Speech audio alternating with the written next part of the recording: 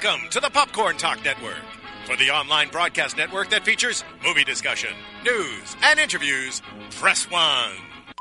Popcorn Talk. We talk movies. From the Popcorn Talk Network, the online broadcast network for movie talk, and the schmoes know, this is Guilty Movie Pleasures. In-depth discussion on movies, no matter how guilty they make you feel. There's our transition in. Yeah. There we go. All right. Yep. Thanks, Steve.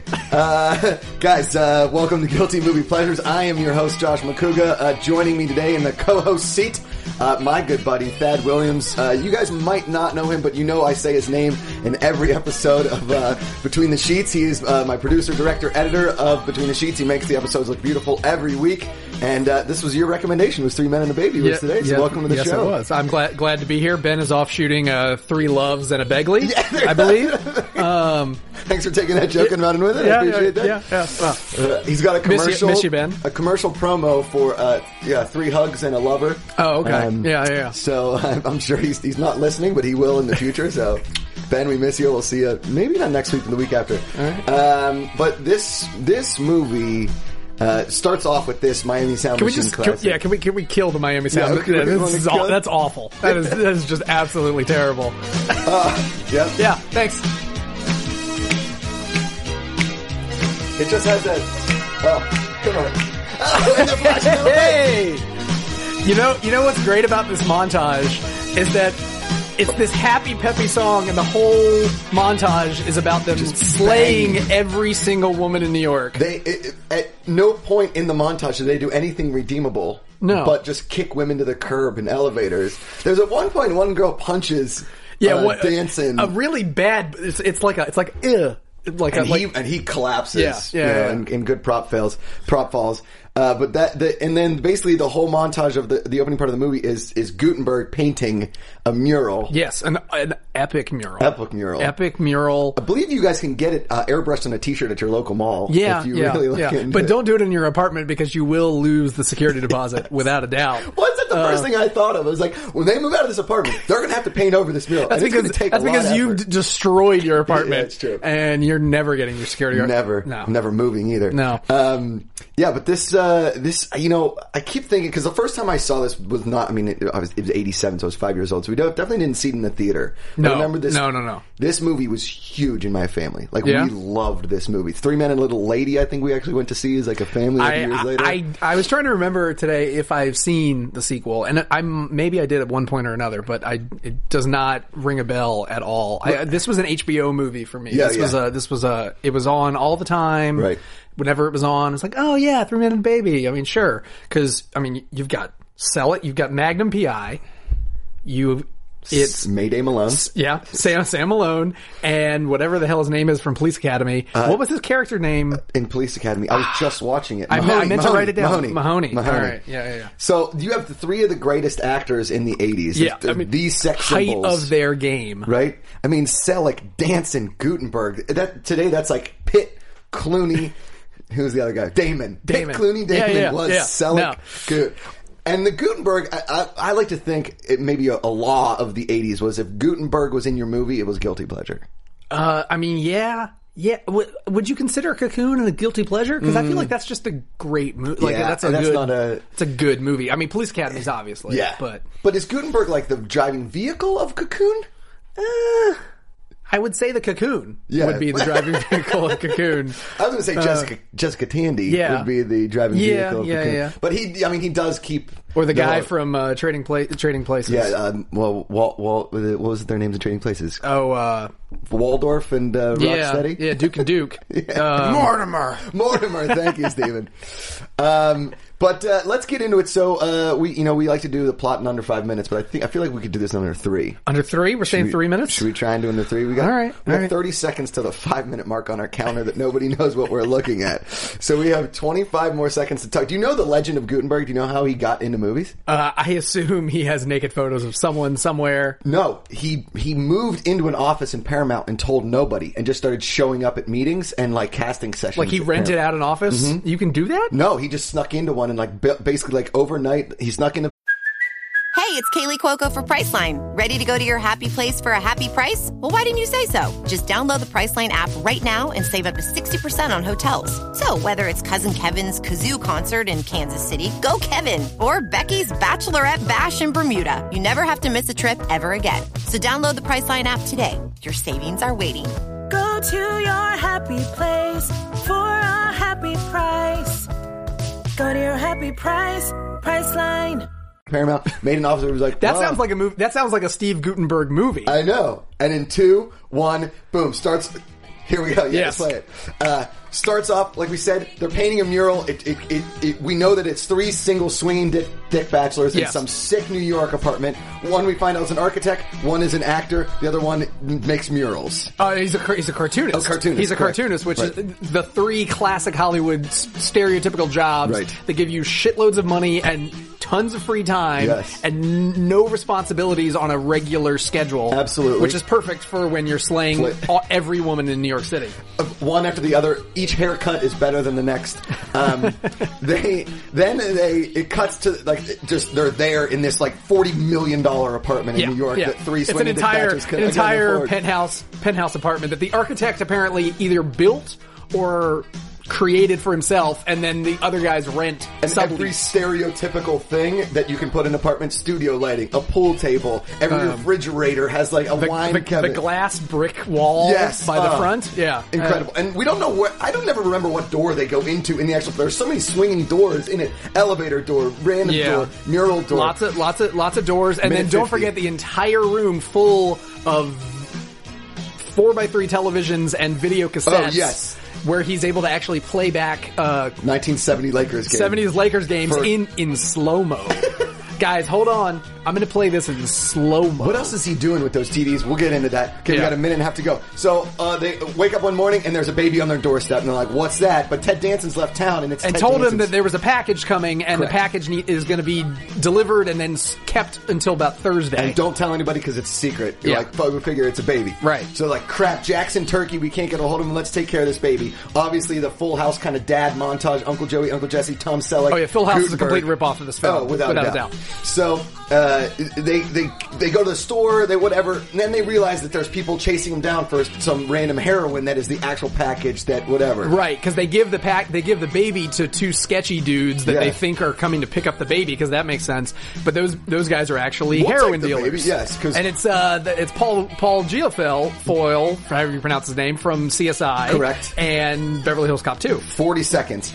So then now they're in this weird. The cops are following around because they think they're heroin dealers, along with this commercial director who's Danson's friend, because Ted Danson's a commercial director, actor as well. Yeah. Then the cops are chasing him down. They somehow they're playing their angles right. They're like, and they take him to a construction site, and the cops they lock him in an elevator. They trick the guys into getting caught by the cops, thanks to Ted Danson dressing in drag. Right. And you think this is going to be the end of the movie? That should be the end of the movie. It's not. The mom shows up. She's going to take the baby back, but she can't do it, so they decide they're going to be a happy family, 4 swinging dick bachelors, and the British woman with the baby. Yeah, exactly. And 3, 2, 1, in under 3 minutes. That works. Work. All right, and we did it to the whole Miami Sound Machine. Gloria Estefan, you are friggin' welcome. This is the most PR you've gotten in years. Okay? And the Sound Machine as well. Nobody knows who's in the Sound Machine. I think it's the guys from Menudo. They just grew up and then they got mechanical. Joined into the Sound Machine. I will say this though, that my mother loved Gloria Estefan and the Miami Sound Machine so much, and in our Dodge Caravan we listened to the Miami Sound Machine a lot. I can't say I had the same. Thanks, Steven. You're welcome. They were great years. They were good times in the Macuga household. Yeah. So, fun fact about this movie. Go. Most successful film of 1987. It only had like an $11 million budget, made $167 million. Yeah. Huge returns. #1 movie of the year. People's Choice Award for Best Family Film. Found that out. Thank you, IMDb. And I did not know that one. And we haven't mentioned it yet. It was directed by the late great Leonard Nimoy, hence my shirt on today. And I know you're a big Star Trek guy. I'm a big Star Trek guy, and that's actually what reminded me about this movie. I was thinking, we could do a Star Trek movie, but you're not a big Star Trek guy. We'll save. That's a whole nother series. So I remembered 3 Men and a Baby. And as soon as you recommended this, I was like, absolutely, because I love this movie. It's actually a good movie. And after last week with Howard the Duck, I feel like you needed a palate cleanser. Because this is the sorbet at the expense of dinner, guys. Heroin's in the diaper pail. Play that again, real quick. Heroin's in the diaper pail. Yes. So, but where are the baby wipes? Baby wipes are in the cabinet. Oh, thank you. Thanks, Stephen. That makes sense. That's a very important plot point. I always like to talk plot holes, kind of a little bit off the bat. Because and there are a number of them. I mean, it's a good movie. It's an entertaining family film. Sure. Definitely a lot of plot holes. Now, here's the first plot hole is, one, you never take packages from people that look a lot like Steve Perry. No. In the 80s, because he got that mullet. He just didn't have it. He's acting shady and dancing. He's out there. He's checking out chicks because they're at the greatest birthday party in the history of New York. Great birthday party it's his late 30s, maybe early 40s birthday Correct. party. And he's an architect, so they make the cake into a building. Right. Complete with a Barbie doll hanging off. Yeah. That was strange. Which is weird. I also, I might be in the minority here when we talk about it on Between the Sheets, but if I'm throwing a birthday party for my buddies and I get them a cake, I think they'd think that I was going a little too far. Like a cake and a card. Just go to the bar and buy me drinks. Yeah, but that's partially because you're an alcoholic, but that's also, I think, if you're throwing a party at your house, you need to have a cake, and if something to break the monotony of the videotapes with Jerry West. Yes, and if it's a humorous cake, then it might go over a little bit better. Scaffolding and a hanging Barbie. Yeah. Okay, we'll give you that. Yeah. So sketchy dude at the party, comes up and says, "I've got this package coming." And I'm going to be out of town, and I need you to take it, and don't tell anybody about it. Right. Ted Danson's a little drunk, a little on the prowl. Right. So he's like, yeah, sure, no problem. And he's the actor, so he's the dumb one of the bunch. But he knows he's going to Turkey the very next day. So he doesn't have So he's not even going to be around. So he just leaves a voicemail message. That actually gets them in sort of trouble with the cop who creepily always wants to hold the baby. Cops, they finally tell him, they're like, no, stop trying to hold the baby. Stop trying to hold the baby. It's like the middle of they caught these heroin dealers and all these things like, let me hold that baby. Yeah. Let me get in some of that baby. I need some of that kid. Now, speaking of the baby, fun fact we learned is that Leonard Nimoy went through over 200 videos of babies before he settled on these babies. Again, out of context, as you said. Yeah. Could be weird. Could be really weird. I mean, there's some there's unknowing PA that is just delivering countless tapes of babies. We got more Nimoy babies over here. Yeah.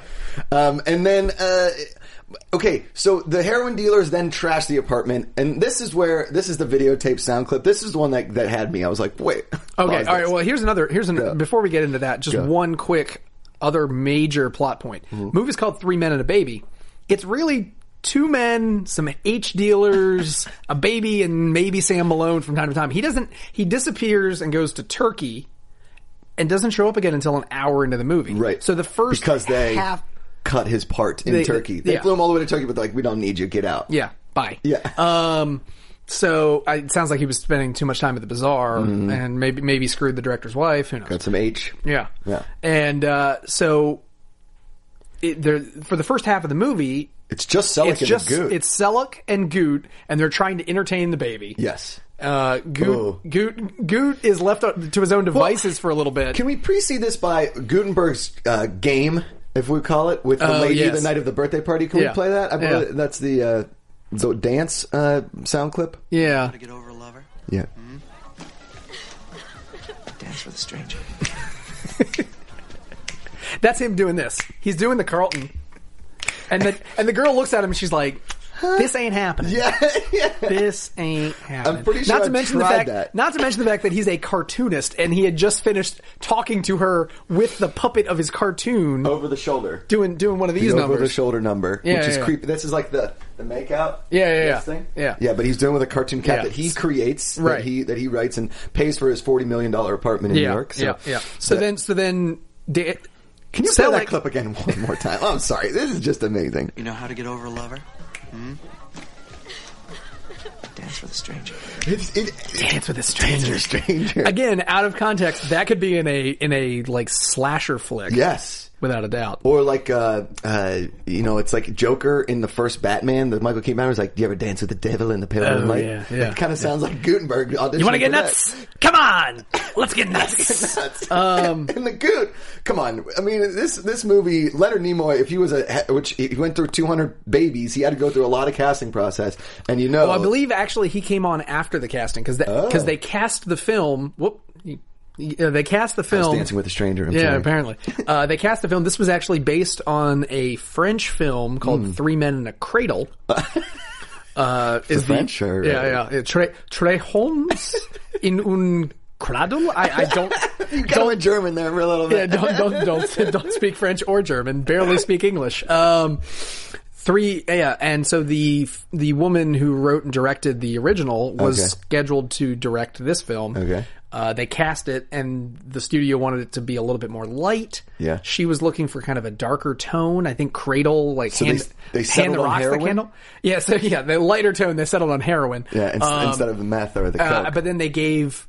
So she left, and then Leonard Nimoy came on because he had just directed Star Trek IV, which was his second Star Trek film that he directed, and Star Trek IV was the most successful one of the franchise. Yeah. Reinvigorated the whole thing, kicked off a TV show, right? Next Generation, which was very successful as well. So he came on as the director, and then decided, I need the right baby. Gotta have the right. We've already got baby. The three dads. We've already got Goot, Mayday, and Magnum. You don't need any better. I mean, I'm looking at the poster. Yeah. I mean, Selleck's got suspenders and a bow tie that's undone. Do yourself a favor and just look up the movie. Look at the poster. So good. It's you don't not want to see that movie. No. And that's actually the tagline. And 3 Men and a Baby. You don't not want to see this movie. Usually when guys are dressed like Selleck is dressed like that, like Lumbergh in Office Space, usually they're untrustworthy scumbags. Right. No, this is before the bow tie equaled the kind of scumbag. Right. Yeah. And talk about scummy kind of things is that Selleck had a video collection that he was very, very proud of. Yeah. Okay? So before. And he's the only one with really a love interest in this whole movie. Is that he's got Eliza Minnelli kind of woman? He has a 5-year relationship, but it's an open relationship, and neither been trying to have one of those for 5 years, guys. It's not going well. Neither of them want to settle down just yet. Mm-hmm. And I think Selleck is starting to maybe want to settle down, but he's worried. She does not. Cake and eat it too. His cake with a hanging Barbie. She thinks that he is not mature enough. Correct. Because I really think that this movie. I'm sorry, we're completely off topic. No, Really, that's what this show's about. I see this.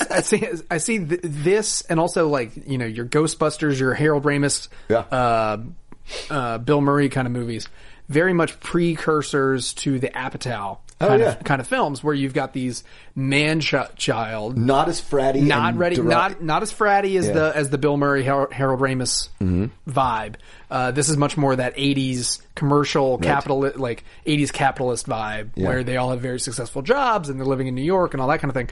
But kind of like horrible bosses, right? Oh yeah, I could see that. With those three guys that just like don't want to grow up, and then they are thrown into a situation where they have to immediately mature in an instant, right? Because of the baby, and now also the heroin dealers trying to kill them, and so that's why they don't have that kind of scummy attitude, right? And because they're all such like charming dudes. I mean, guys, I have so much chest hair. I would have killed as like the body double for Selleck in this, or Goot, because there's Goot even brings up the chest hair at some point.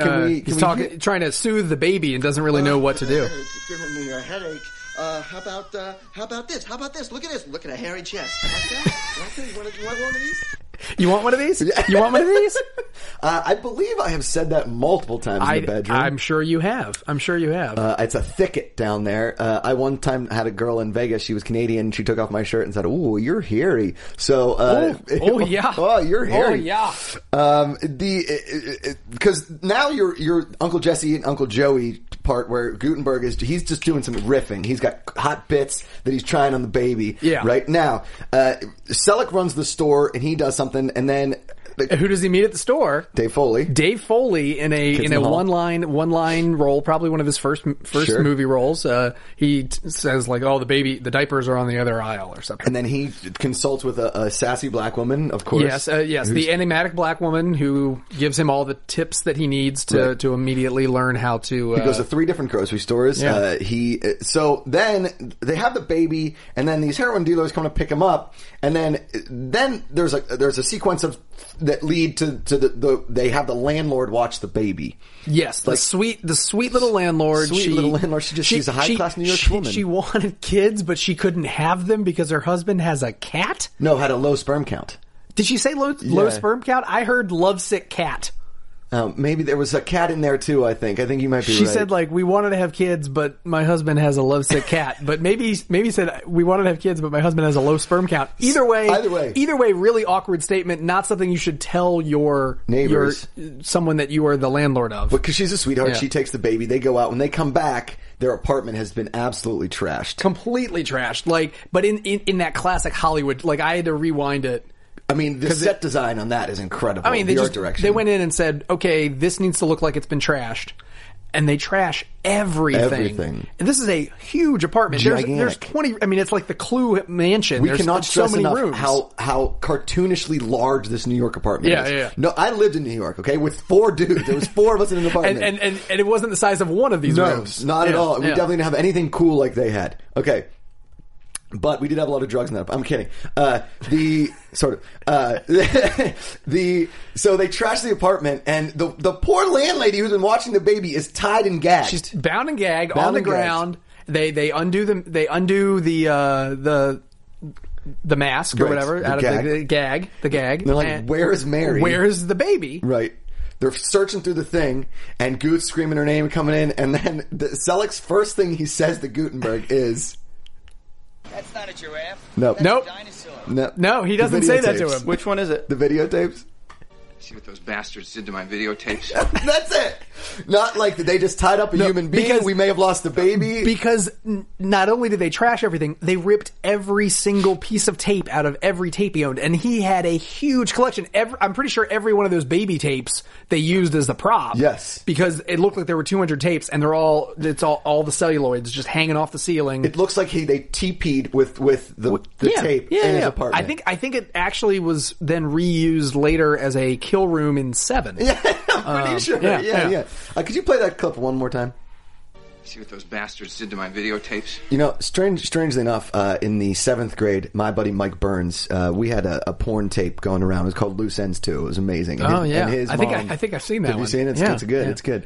And his mom, Mrs. Burns, found it and destroyed it. And first thing I said to her was, "See what those bastards did to my videotapes?" Mm-hmm. Oh, that's rough. You know, it's funny. I actually had a collection of my own growing up. It was a bunch of sports memorabilia tapes, but it wasn't actually the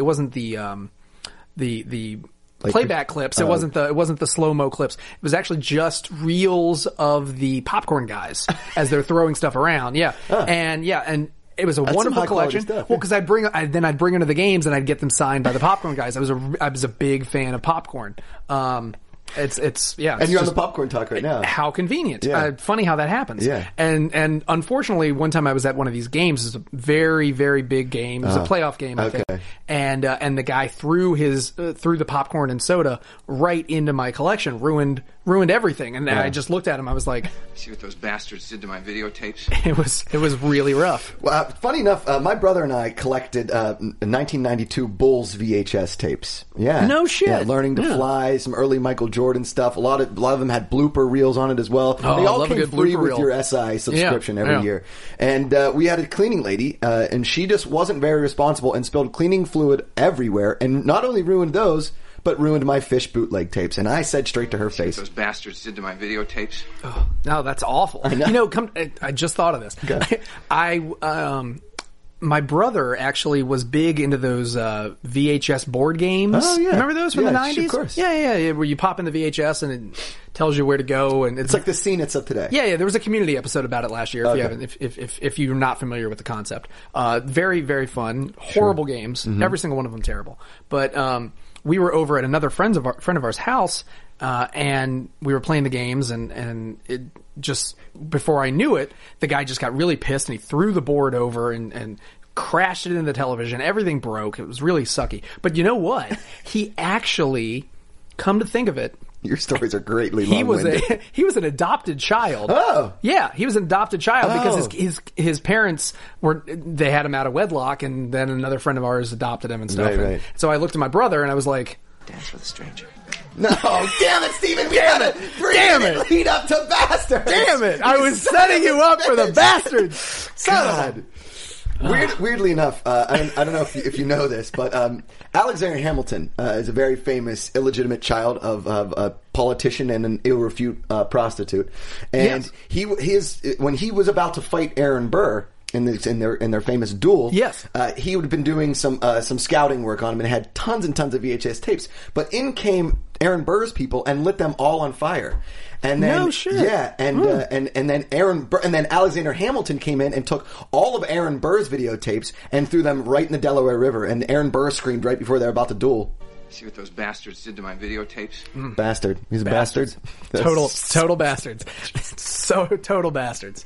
Total bastards. The passion behind VHS tapes, guys, because listen, everything is digital now, or DVDs. You can fit a lot more. But as a kid, as we were kids, you had so many VHS tapes. You didn't have anywhere to put them because they were such big things. Yeah.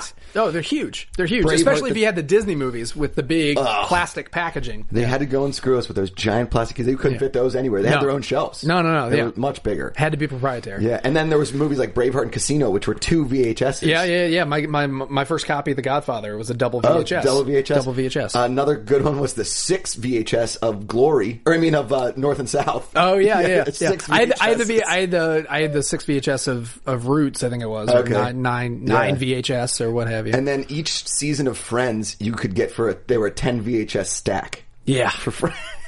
10 VHS stack. 10 VHSs, guys. 10 VHSs. That's huge. I like the ones and somehow less expensive than the DVDs. box sets. It was like there were so many tapes that they were able to put one letter on each box. It would like spell out Titanic. Yes, but it wasn't the movie Titanic. It was like a 9-part History Channel miniseries. No. We had the whole Buffy series on VHS, and it was like its entire shelf.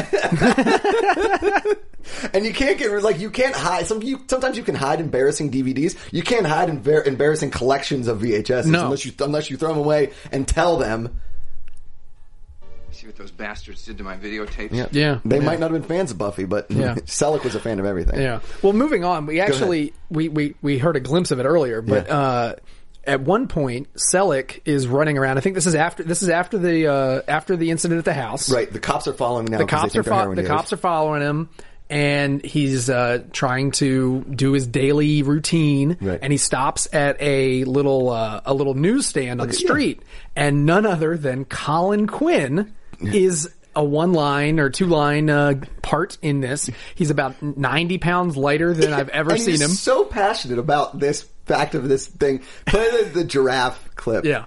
That's not a giraffe. That's a dinosaur. It's a dinosaur. And he's just so passionate. It's like, give me the dinosaur. He's like, give me the giraffe. Give me the giraffe. That's not a giraffe. That's a dinosaur. I mean, it's so weird because he's crowd. like, crowd. And I see what you did there. Yeah, I see what you did there. Tough crowd with Colin Quinn. If you guys haven't seen the show, it was an old Comedy Central show. It's not very good. Yeah. But there's a fun little scene there with Colin Quinn. Did not expect him in there. You know what's kind of weird is when Toys R Us was first pitching their ideas for they wanted their mascot. They came in with a bunch of drawings of people. And right. The first one they showed, the guy just showed a picture of a giraffe. Yeah. And this is what the response from everybody in the boardroom was. That's not a giraffe. That's a dinosaur. Yeah. Yeah. I mean, if I remember correctly, I believe this was the drawing. Was this? That's not a giraffe. That's a dinosaur. No, it says I'm a giraffe right here. I'm a giraffe. That's not a giraffe. That's a dinosaur. Yeah, sorry, man. That happens. Yeah. And, sometimes, when I was a kid, we loved the San Diego Zoo. We used to go all the time. And I thought there were going to be dinosaurs, but in fact, they're just giraffes there. So it's a total flip. It's a complete flip. Mm-hmm. Yeah. Fair enough. No, there are no dinosaurs at the San Diego Zoo. No. Guys, I was a very gullible child and kind of an idiot. Yeah. Still continuing that theme to this day. Yeah. And then, okay. Oh, we did forget one great moment. So the cops get involved. Yes. And first there's a mounted police officer, on a horse, who looks like he brings the horse into the lobby. Yeah. And then later the landlady mentions, your horse shit in the lobby. He's like, I don't own a horse. You obviously know I have a 3-bedroom loft up here, okay? It's a 22-bedroom loft. Not my horse. We can't put the horse anywhere. So then another cop wants to go upstairs and look at Tom Selleck's ID because he wasn't going to show it to him because he actually had the heroin in his pocket. Right. And so he went back upstairs, gives it to Gutenberg to hide. Gutenberg pulls out his X-Acto knife, cuts the diaper open, and hides the bags of heroin in the diaper. Again. And then puts the diaper on to the child. Pretty sure that's not... Okay, I'm just going to not a good parenting There are a couple little problems with this. One, how all of a sudden did Gutenberg become the George Young of this apartment, where he just I know where to hide heroin, get an X-Acto knife, and perfectly cut open his diaper? He is a cartoonist, so he has those tools. Okay, so I get. And then was that Johnny the Cat episode where he was addicted to heroin? So that was a whole plot line, over a few different strips throughout the syndicated I remember comic. that. Yeah, that was some dark times for Johnny the Cat. Right. And then you put the baby. We put the diaper back on the baby. What if there's just one of those packets opens up and the baby has heroin in their body? Yeah, I mean that's terrible. Well, and did you notice the full frontal nudity in this film? Yeah, a ton of it on the baby. Yeah, that's why that cop wanted to keep holding the baby. Yeah. I mean they're cleaning the baby off, and I mean they just. You don't see that in movies these days. No, you don't see baby nudity. In some movies, you don't even see a real baby. American Sniper. That was so terrible. That was awful. And then we get, so here's the part. Now Danson comes home because his part got cut off in He does Turkey. finally come home about an hour into the movie. Yeah. He doesn't know they have a baby. They're like, hey, Danson, this is your baby, you stupid idiot. He's like, oh yeah, Sylvia, she was the shrew and I tamed her, whatever, with some kind of play on words. Right. And, now Gutenberg and Selleck are like, F off, Danson. Okay, you can't, we had to do this. You're the asshole. We're just gonna go over here and play pool. We're gonna play pool. And then Danson's over his head. He's in over his head. Yeah, and then so Danson calls out for help, and this is what happens. Remember, there's $250,000 in heroin in that diaper pail. And the new baby wipes are in the cabinet. Right. Heroin's in the diaper pail. Baby wipes are in the cabinet. Is this the wrong one? Yeah, but that's okay because that's also because it leads into this next one. It leads into the next one when he's trying to put together the kid. I've had enough of this doo-doo. No, we have. Okay, tell me which one you want. It's the what's it called? I forget what it was called. I got Figure It Out. Yeah, Figure It Out. Sorry, Figure It Out. My favorite Nickelodeon game show. Hey, how do you put on these goddamn things anyway? Figure it out for yourself, dickhead. Yeah. That's Selleck at his prime, where he's Selleck. Yeah. He's had enough. And then he followed it up with the previous clip that Steve just played for us, which was. Remember, there's $250,000 in heroin in that diaper pail. And the new baby wipes are in the cabinet. Right. Heroin's in the diaper pail. Baby wipes are in the cabinet. And just totally unfeathered or whatever you want to say. Dancing just like heroin. Yeah, heroin's there. Baby wipes there. Got it.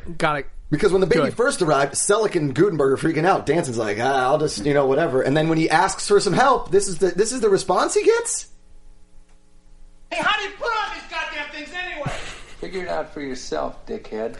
And then, what you don't hear in this clip is right after that, he then hits the pool cue. And then Gutenberg says, nice shot. Oh, does he? I missed that. It's a real nice transition. Yeah. Kind of weirdly enough, though, the first time I ever had sex, it was at a spring break party, and I didn't know how to put a condom on, so I just screamed out loud.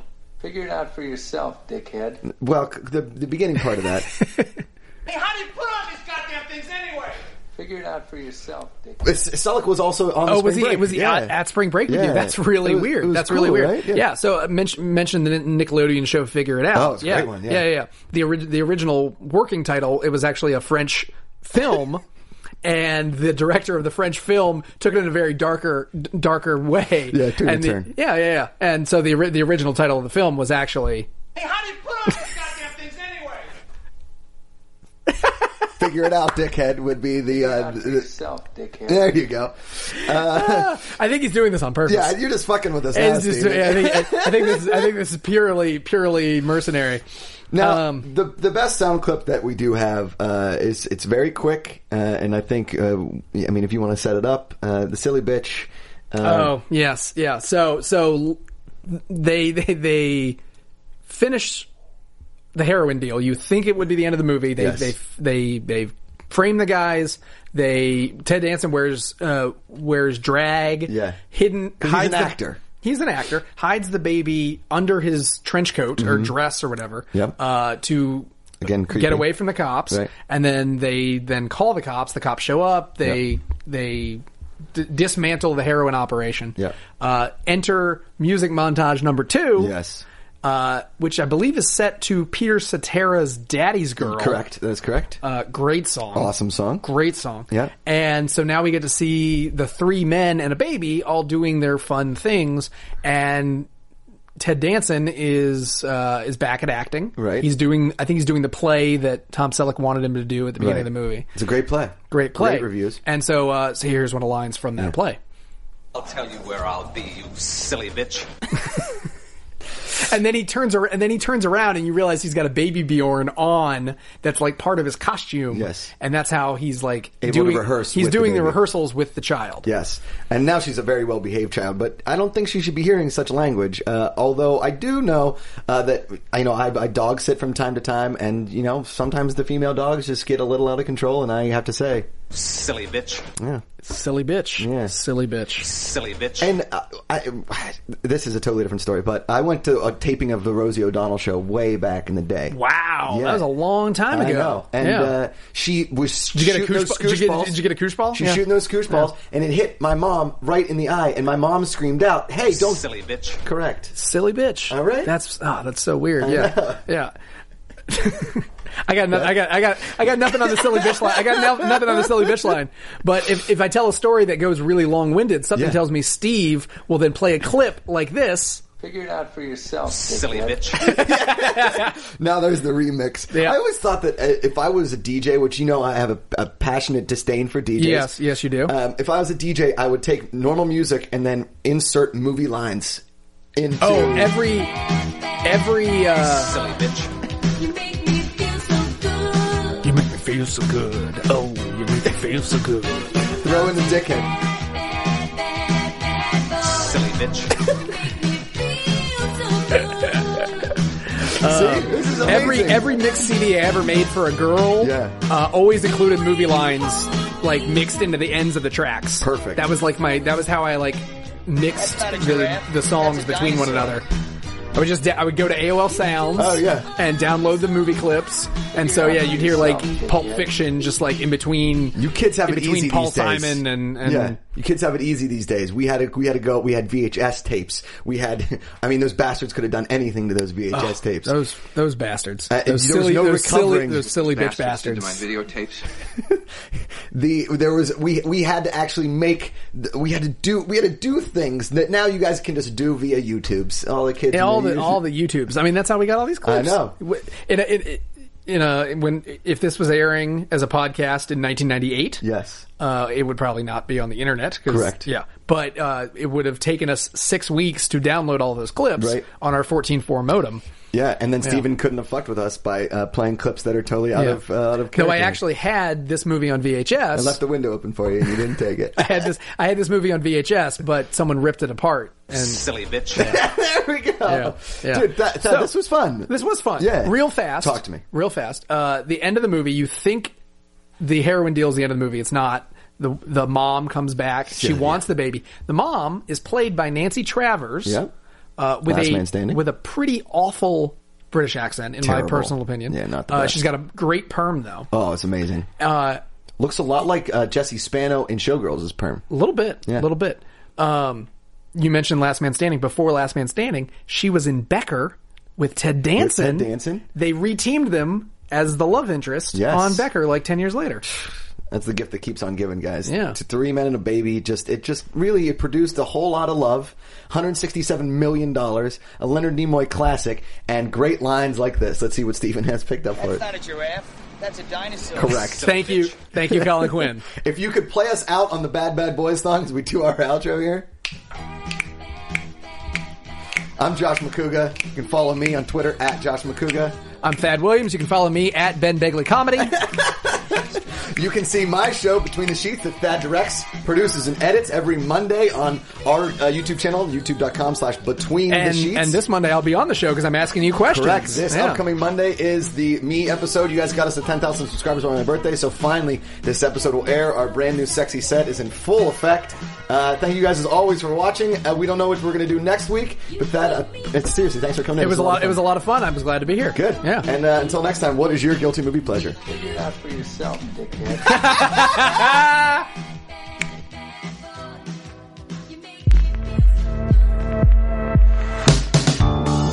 Producers Maria Menounos, Kevin Undergaro, Phil Svitek, Christian Harloff, and the entire Popcorn Talk Network. We would like to thank you for tuning in. For questions or comments, be sure to visit popcorntalk.com. I'm Sir Richard Wentworth, and this has been a presentation of the Popcorn Talk Network.